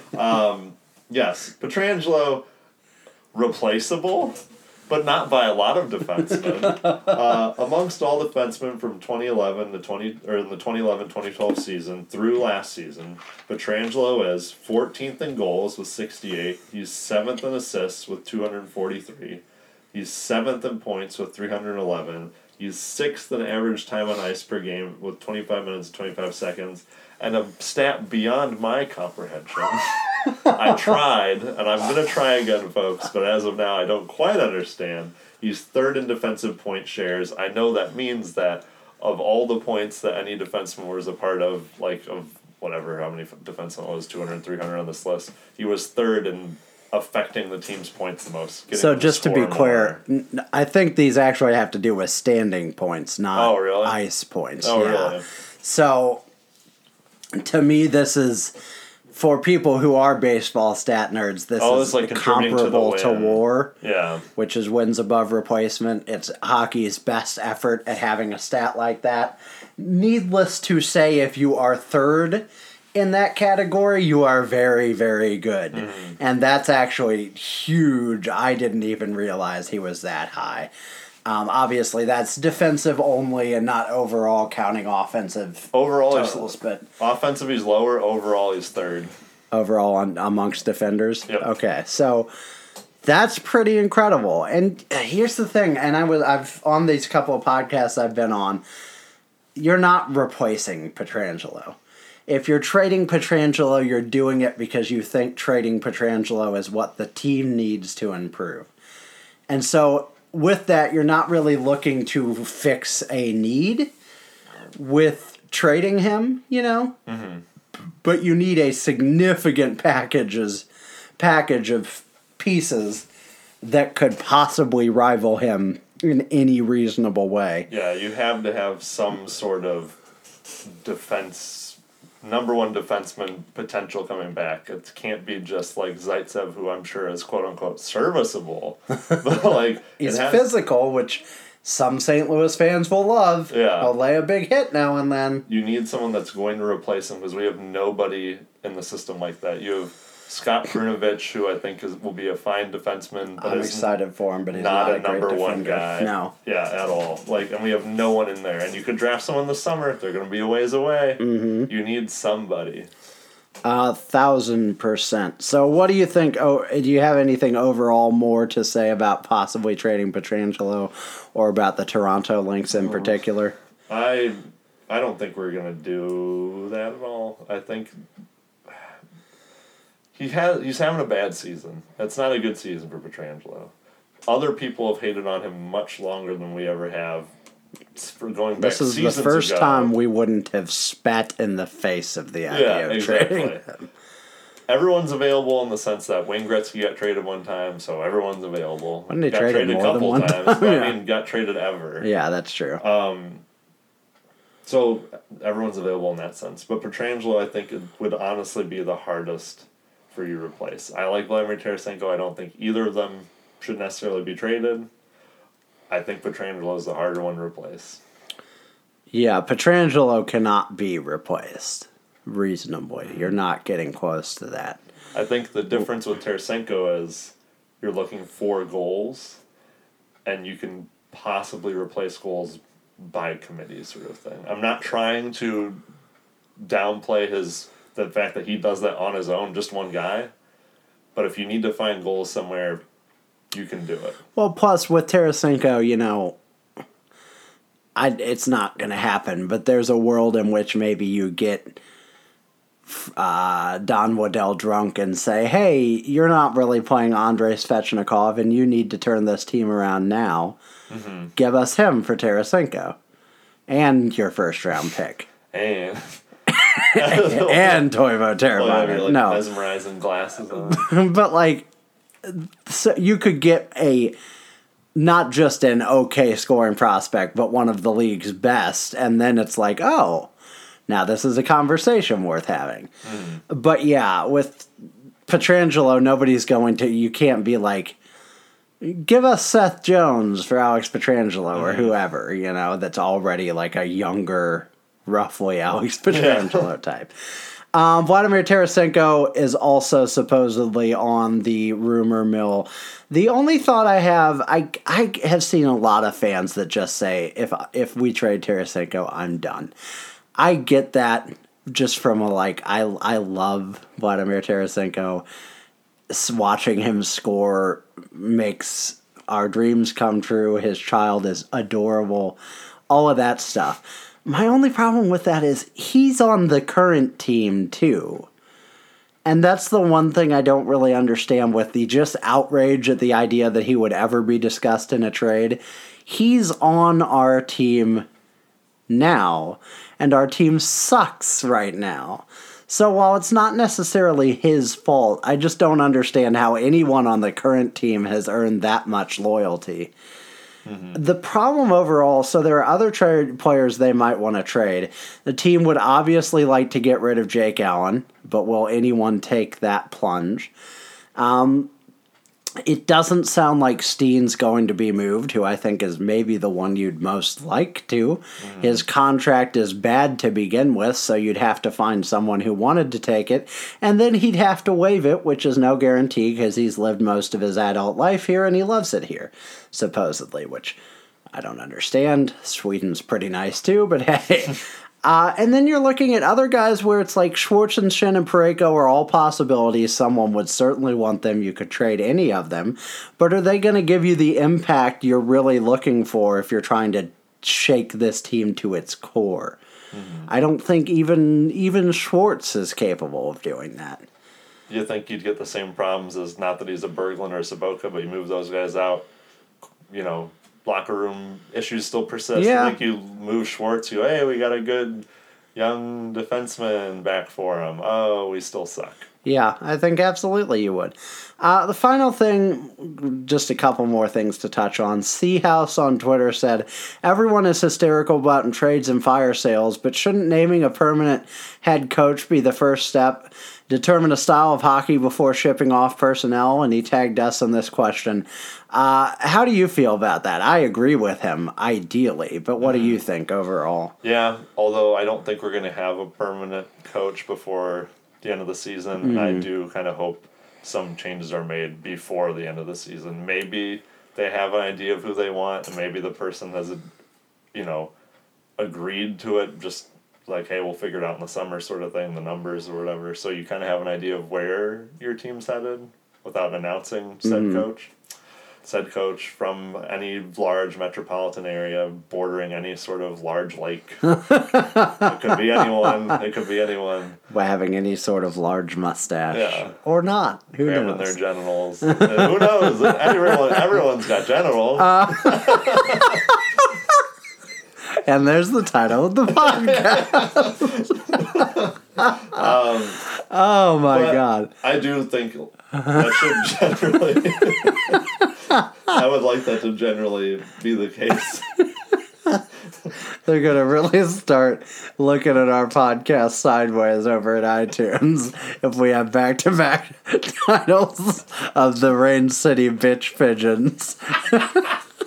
And everybody has genitals. Well, maybe we get more listens. Because someone's like, what? Two guys know cup. Everyone has genitals?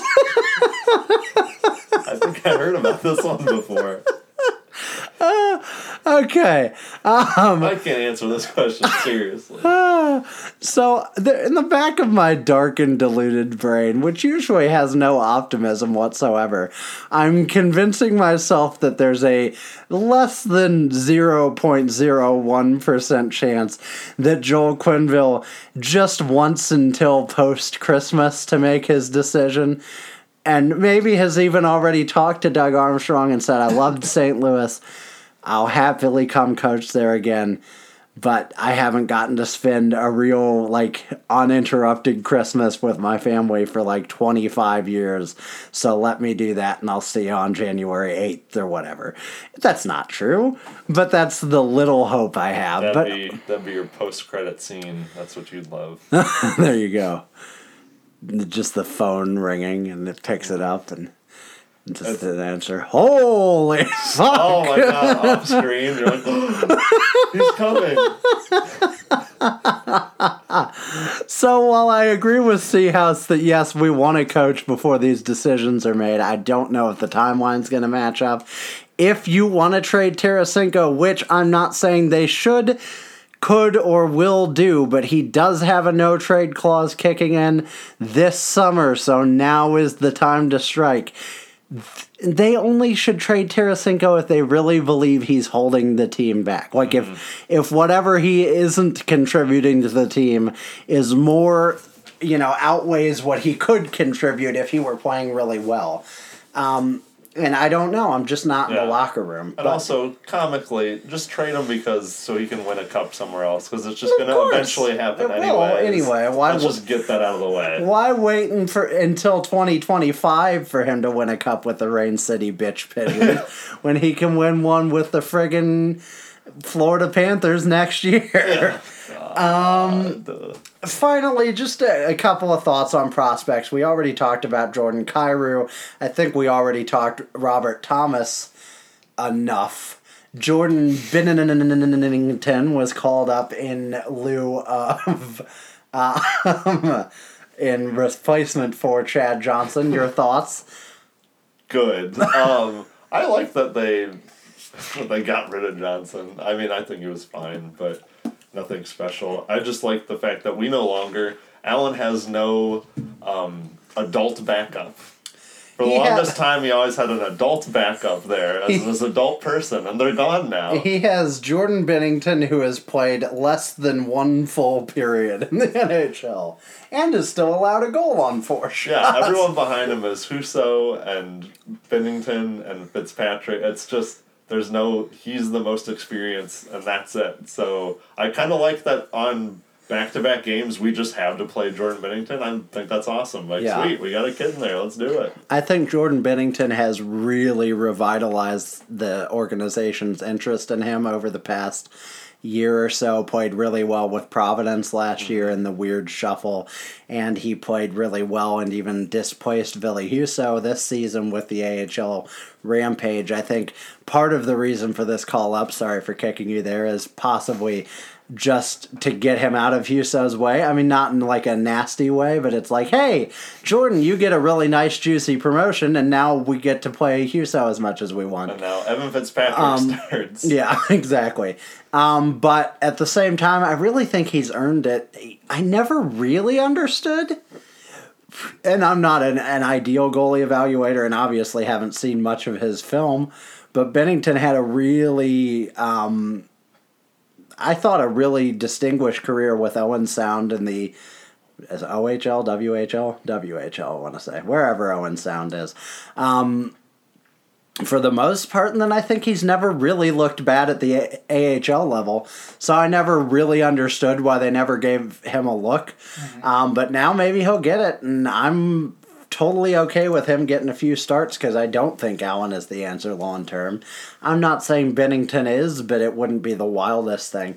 The only other bit of news, and we'll let all of you poor listeners who are at our mercy and couldn't just pause this by your own free will go for the evening. The Blues did sign Alexei Toropchenko to an entry-level contract today. All that means probably is that when his season with the Guelph Storm is over, he will be placed with the Rampage, which I think he already played a few games there last year. Yeah. But I don't expect to see him in the NHL anytime this season. Still a prospect that we're excited about in the long run, and it's good to have him in the fold. Any thoughts on that? You don't need Tarasenko when you got Toropchenko. That's exactly what he's going to do. He's just like, well, they'll never even notice.